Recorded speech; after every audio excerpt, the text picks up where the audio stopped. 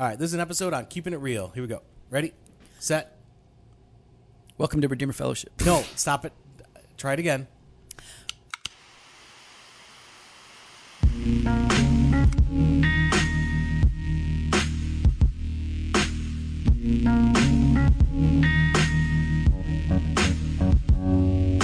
Welcome to Doctrine and Devotion, a podcast exploring Christian faith and practice from a Reformed Baptist perspective. My name is Joe Thorne. I'm the lead pastor of Redeemer Fellowship in St. Charles, Illinois. And I'm Jimmy Fowler, elder candidate at Redeemer Fellowship. Hey. Hey. Oh, man, it feels good. Feels good. Sitting down, recording, smoking. I'm drinking a Golferade. Yeah. Why? Because it tastes good. It's grapefruity, and it's got like vitamin.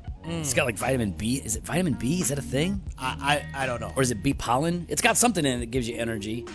It's got full sugar. B complex, magnesium, turmeric, bilberry, COG10, 5-HTP. It's got like a website in it. I don't know what that is. 5-HTP. I don't know. No, man, there's no sugar in this thing. It's like 45 calories, and there's 9 grams of sugar. Yeah, that's pretty good. That's better. So I like this thing. It keeps me going. Yep. Nope. That sounds good. I got to stay off the Diet Coke. Yeah. Oh, do you? Yeah. So you're going to Golferade? Yeah. All right. It's better for me. Okay, it's better for you. Yeah. Yeah. All right. So what are we talking about today? We're going to talk about keeping it real. Yeah. Keeping it real. Now, what sparked this? I mean, there's a lot of things that kind of float around in our heads on this topic, but what sparked it for you? Because you said, hey, let's talk about this. Let's talk about this because, recently over in Charlottesville, there was the protest and the counter-protest, the violence, the alt-right. White supremacists, white nationalists. Everything. And so for me, what sparked it was Trump's initial comments about it. Where he condemned violence. You didn't like that he condemned violence. Well, it's not that. It's that he kept saying violence on both sides. Right. Okay. What he didn't do was condemn the alt-right. Well, but he did. No, he did not. Yeah, by condemning violence on both sides, he had the Antifa weirdos and you had the white supremacist weirdos, and he condemned both. What I'm trying to get that's at, what I said. Joe, and I'm not going to argue with you on this. I'm just saying because that's what this he is not did. the point that we're trying to make. The point that we're trying to make is when someone in leadership tries to walk a line to please both sides. Right. That's what he was trying to do. So there was no integrity in what he was saying. Yeah. It was all about how can I position myself to get out of the squeaky clean, because that's his. I shouldn't say that's his base. He seems to have support from a certain group of individuals. The alt-right? The alt-right. No, they don't. What you told me? No, I meant Antifa. Dang it, I messed it up.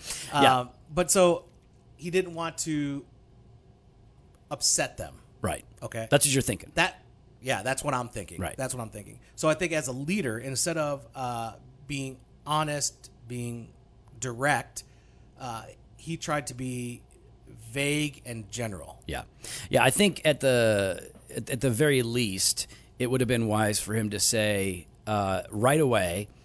I think the alt-right thing is confusing, but I think he should be very specific and say that racism, white supremacy, these white nationalists, these people that want to push out minorities, this is wrong, wicked, and evil. And I think it would have been good for him to also say, and you Antifa weirdos as well, you need to stop what you're doing. But the real issue, the big issue, was for me, the white. anyways. And I'm going to say the biggest issue overall, not just for us, is the fact that we have these white supremacists who really came gunning for it. I mean, Oh, sorry. I meant the real issue for me is just not being clear and direct. Yeah. So let's just say, by the way, those white supremacists, like, they promoted this for a long time, for like a month, and they still only had like 100 people show up. They're just like such a And tiki torches. Yeah. Tiki torches. Yeah, well, why not? Hey, Bob, did you bring your tiki torch? Oh. I heard last night Yes, sir. on TV that we're in a bad state when a lawn ornament company is quicker to denounce white supremacy than the president. Oh, see? Bob, that's the point I was just making. I was just making how Trump couldn't be direct, clear, and honest. Well, he was yesterday. Yeah, okay. After he was already getting in trouble for it. Yeah. Well, it's better late than never. Better late than never, I guess. Isn't that a Anyways, thing? so yes, All but for me, leadership needs to be clear. It needs to be direct. Right. Don't equivocate. Get Don't right to equivocate. it. Be honest about who you are, Yep. what you believe, what's going on. And we see this kind of, In the church. yeah, we see this kind of like not telling the truth, not keeping it real in the church, among leaders, among Not pastors. keeping it 100. Right. So now, where do we see this happening? We see it, politically. We Yeah, see it theologically. But what are some examples that come to mind when you think about church leaders and pastors not keeping it real? Well, I guess one example would be, I think Dr. Patrick mentioned this. Remember in his article? Rick Is he a Patrick. doctor? Actually, I don't know. Pastor. No, he ain't He's no the right doctor. reverend. Isn't he right reverend? I don't know. I don't think he's a doctor. Oh, then I must be wrong. Is Either he way. a doctor? Pastor If Rick. he is a doctorate, it's a D-Min. Ain't no PhD. All right. So, No, so our traditionalist friends. yes, our traditional friend. But he wrote an article about that, about how reformed leaning candidates, Southern Baptist, pastoral candidates. almost in a way were not really being clear on their doctrinal views, their theological views. Right. It's Joe doesn't have the Mic stand. the mic stand, so he has to put the mic down. He's got to hold it the whole time. He's got to put the mic down so he can light his cigar, or at least cut it and light it.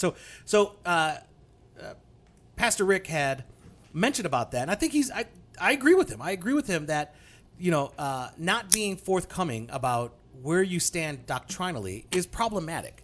Right, and we see this in a few different ways, right? So there are and I don't think it's super common, but yeah, we have guys that hold theological issues that could prove to be problematic for a congregation, Yep. and they're not honest about their views, right? So if a guy is candidating at a church and he says, "Well, I believe in theistic evolution," if he doesn't say, but he believes in theistic evolution, he doesn't believe Adam and Eve are historical people. Yeah.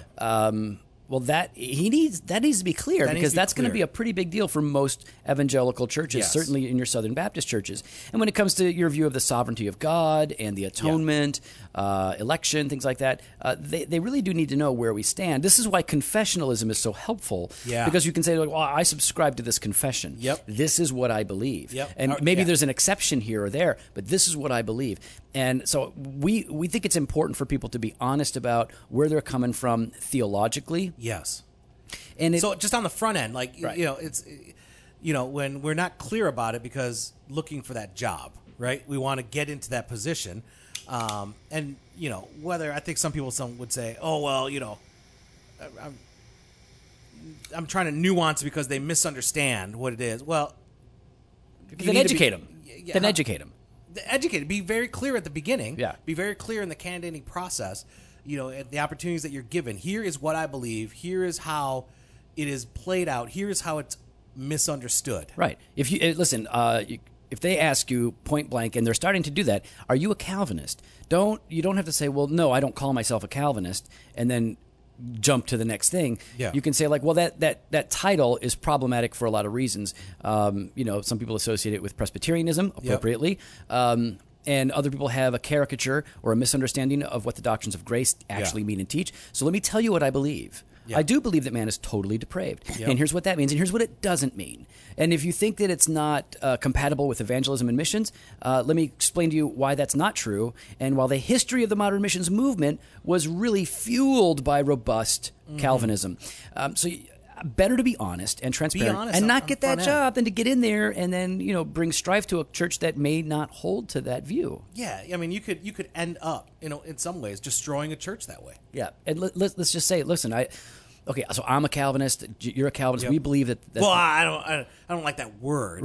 I don't call myself a Calvinist. You liar. So we have. What was I going to say? I was going to say.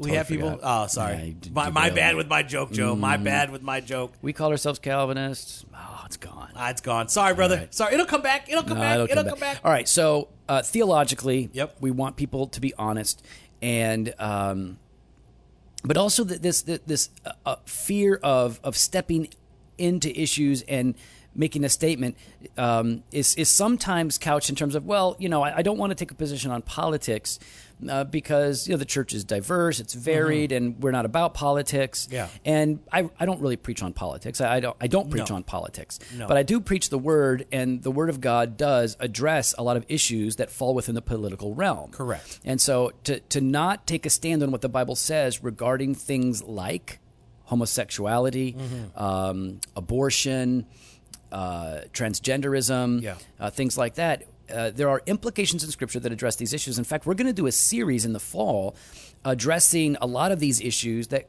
we generally aren't as comfortable talking about publicly. Yeah. Because of either fear of being ridiculed or misunderstood, or because it's just hard and uncomfortable.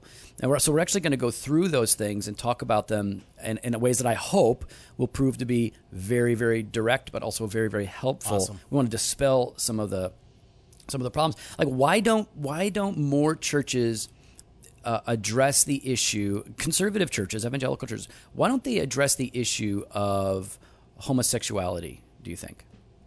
Well, I think their fear is there might be that people within the congregation have friends or family that are homosexual, and they're going to offend them. Sure, they don't want to alienate people, maybe burn bridges, lose. Burn bridges. They don't want to look. They don't want to look like trying to think of the right word. Like a Intolerant. Intolerant. Yeah, that's the word. They don't want to. They don't want to be perceived as intolerant because our culture is very tolerant. Except for people that have a view that Except says for it's people wrong. that have a view Right. that, they're tolerant of everything except except us. So yeah, I think people are afraid of offending members of their congregation because it can be an emotional conversation, right? Like it's an emotionally fueled conversation. I think another reason why we don't like to talk about it is because we're proud and we don't want to look primitive, backwards, stupid. We don't want to be lumped in with the God hates gays group, like Westboro Baptist. We don't want to be lumped in with the lunatics and the weirdos. Yeah. And so there's this pride aspect. Like, I don't want to look bad, so I'm just not going to talk about that.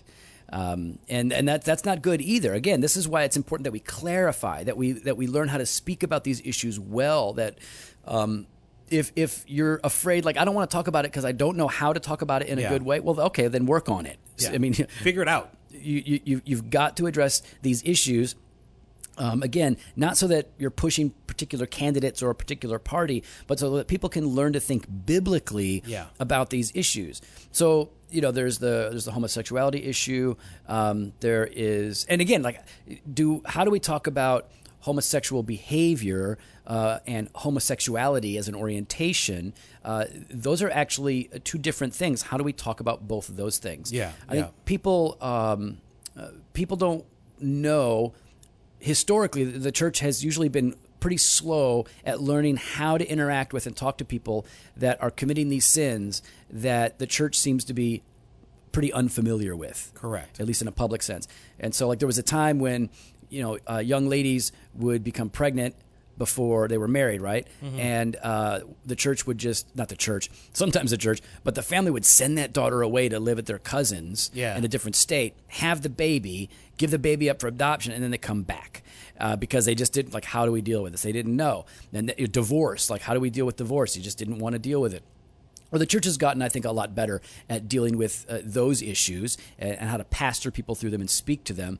But we're just starting to learn broadly. We're just starting to learn how to talk about same-sex attraction and homosexuality. Abortion is another one. It's sort of like most Protestants that I know that are Orthodox, the Christians that I know that are evangelical, would say that they are against abortion. They would say that they are pro-life, but outside of that, there's not a lot of talk about the issue. Now, there are some churches that are really good at it; they dial right in. Mm-hmm. But broadly, I think we seem to be pretty quiet about it. Yeah, I mean, I think we're quiet about it. I think part of it is because we don't know how to talk about it, especially because there might be people within the congregation. You could pretty much guarantee there are people in your congregation that and have so abortions. how do you shepherd these people at the same time, right? Like, how do you? And I think that's the thing that we haven't thought through is how do you care for those that that made a mistake? How do you care for these people that made a hard decision. I would say a wrong decision.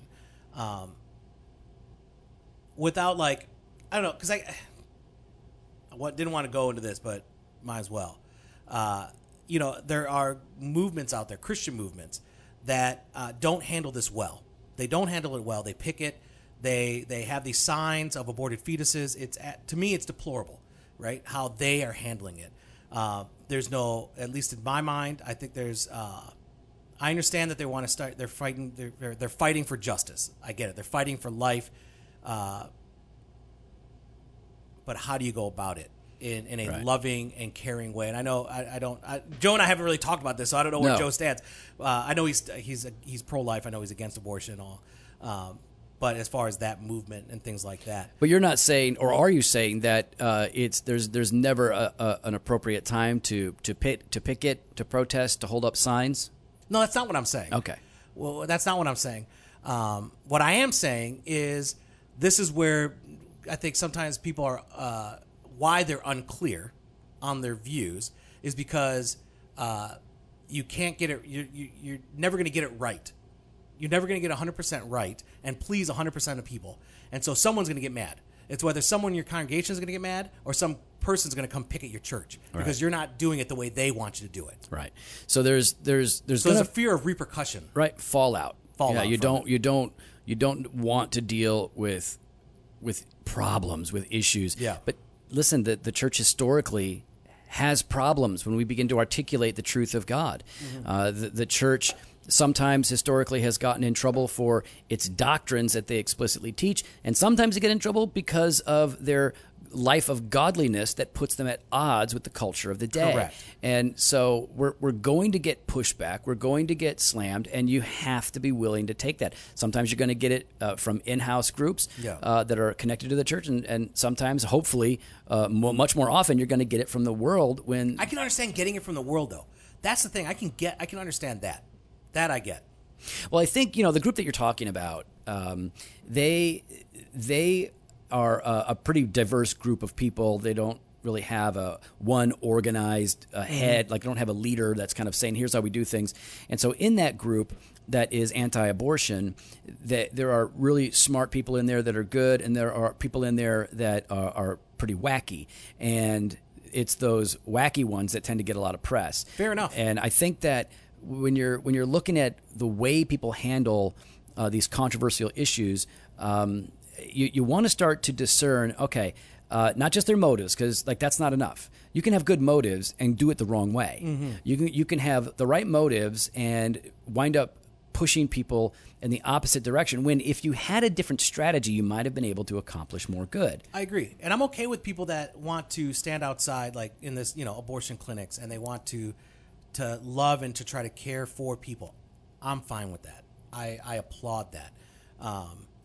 So what I don't want people, all of a sudden people writing in and saying, oh, you think that Jeff Durbin is wrong and all these things. Right, that's what I was thinking. Because I know that you're not against. No, I'm not against that. What like Durbin is doing. No, I'm not against that. I know that what Jeff is doing, is he's trying to proclaim the love of Christ. He's trying to love on these women, and to show them that there's another way, there's other options. Praise God for that. Yeah, I love that. But there are bad ways to go about this. There are bad as well, ways right? to go about it, And I'm focusing on the bad ways. I'm not, like I said, I think what Jeff and those guys are doing is beautiful and wonderful. It's a great ministry. So there's an example of a guy, though, who is taking a stand. He seeks to be articulate. He seeks Correct. to address the issues. Very clear. And we need more he's of that. unequivocal, right? We need more preachers, myself included. Right. We need to do a better job at addressing issues that we tend to think are sort of a given. Oh, we all agree abortion is bad. Okay, but why is it wrong? How wrong is it? Yes. What is really happening? What does the scripture call us to do? Yes. And what's the best way to go about that? Right. So we've got to figure out how to be honest, how to be real about these things, and not just kind of what do you like to call it? You don't want to sugarfoot. I don't want to sugarfoot it. I don't want to sugarfoot around. It's not a thing, by the way. Yes, it is. It's become a thing. I know it's becoming. It's become a thing. So, so you've got like these issues of abortion or homosexuality, but also the issue of race and racism. Correct. Yeah. Man, like, it's just not really acknowledged in like your average white church.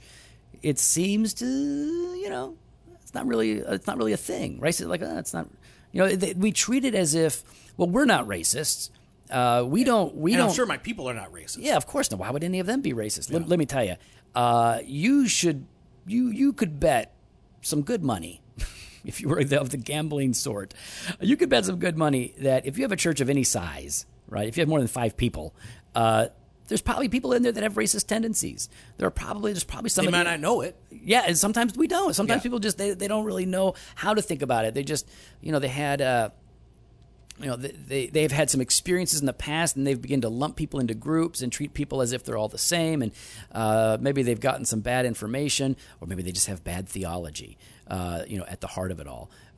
So we need to address the issue of race and racism, not because we're a social group, but because Scripture, like some sort of social movement, but because Scripture actually addresses these issues, and these are the sin problems that are in our culture. You got to address the sin problems, but you don't just address the sin problems. You address the sin problem with the truth of Scripture, not just with a better morality, but with the character of God, the work of God, and the gospel itself. Absolutely. So absolutely. Keeping it real doesn't mean that you're an angry, hyper-political person who's on Facebook offending everybody. Keeping it real means that you tell the truth, the hard truth, the uncomfortable truth, and sometimes that means that you're going to have to take a hit on the chin. Yeah. Right? Yeah, you're going to get pushback for it. You're going to get people that don't. You're going to get friends and family and members of the congregation that do not agree with you. And maybe that means some people leave. Maybe that means you lose some friends. Yeah. Maybe that means you're no longer invited to participate in a particular group. But better to be faithful to God and to be honest and to be real and to be kind as kind as possible in the midst of all of this, right? Absolutely. And I think that's a really good point. That I usually make. There needs to be. You need to have a loving heart in it. If your heart is just to bash others, you know what I mean? To like have your thumb on them, to be the winner of an argument, then I'm sorry. You've lost any place in my mind to speak into my life. Yeah, you want to. Again, sometimes we have to say really hard things, and things like tone, volume, that can vary depending on the situation, the circumstance, the person that you're talking to. Sometimes when you're talking to somebody who's really aggressive and really in your face, you've got to meet them with that. But other times, and I think most of the time, it's a soft word. Yeah. And by soft, I don't mean you're not clear. I don't mean that you're not direct. I just mean that you're not filled with anger and you're not yelling at them. Mm-hmm. That you're calm, you're reasonable, you're using reason, but ultimately you're sharing Scripture with them in a way that they can hear you and understand, because that's what God uses. God doesn't use our argument to change people's minds. He doesn't use our rhetoric, our volume, our cadence to change people's minds. He uses the Scripture Absolutely. to change people's minds. The Scripture is what God uses to convert, to sanctify. The Spirit uses the Word to cause people to be born again. And so that's what we want to be bringing to this. We want to bring Scripture, and not just yelling Scripture verses at people, not just quoting Scripture. That's a big part of it. But you have to share the Scripture and then explain the Scripture. That's why we have preachers and teachers, because it's got to be unpacked, explained, and applied to people in a way that they can properly understand. You got to use words and language that they can wrap their minds around, so they're not just hearing something kind of shared out of context, but something that is then placed into so you take the truth of Scripture and then you place that meaning right into the context of their life, so that they can see, wow, this God's Word says this, but it actually means something for me. It means something. It speaks to this issue. And so when we begin to address the image of God in people in the womb, we are beginning to reframe the conversation. Correct. So yeah, people can say like, well, no, it's about a woman's right to choose.